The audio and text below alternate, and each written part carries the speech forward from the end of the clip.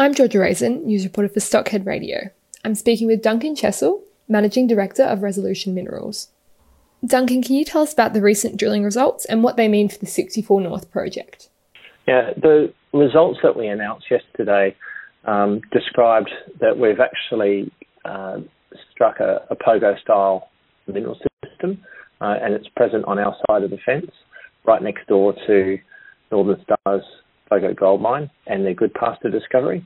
So while the actual gold grades were not the numbers that we would have really liked to see, but the associated arsenic, bismuth and tellurium tell us that we're absolutely in the right neighbourhood and confirm the pogo-style mineral system is present on Resolution's Aurora prospect.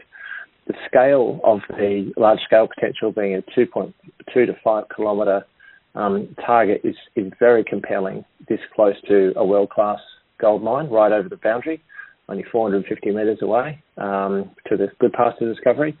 So we're actually really enthused by it, although the gold grades weren't great. They were definitely telling us that we're very close to what is potentially a big system. Okay, and what can investors expect from Resolution Minerals following these results?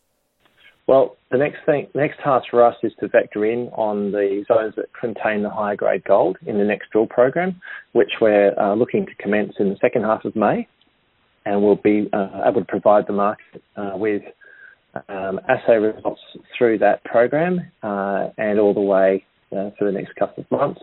We do have the second hole that we drilled in the first program in March. We have those assays still pending, and we're hoping to see those out to the market in about 2 weeks' time. Great. Thanks, Duncan. Thank you very much.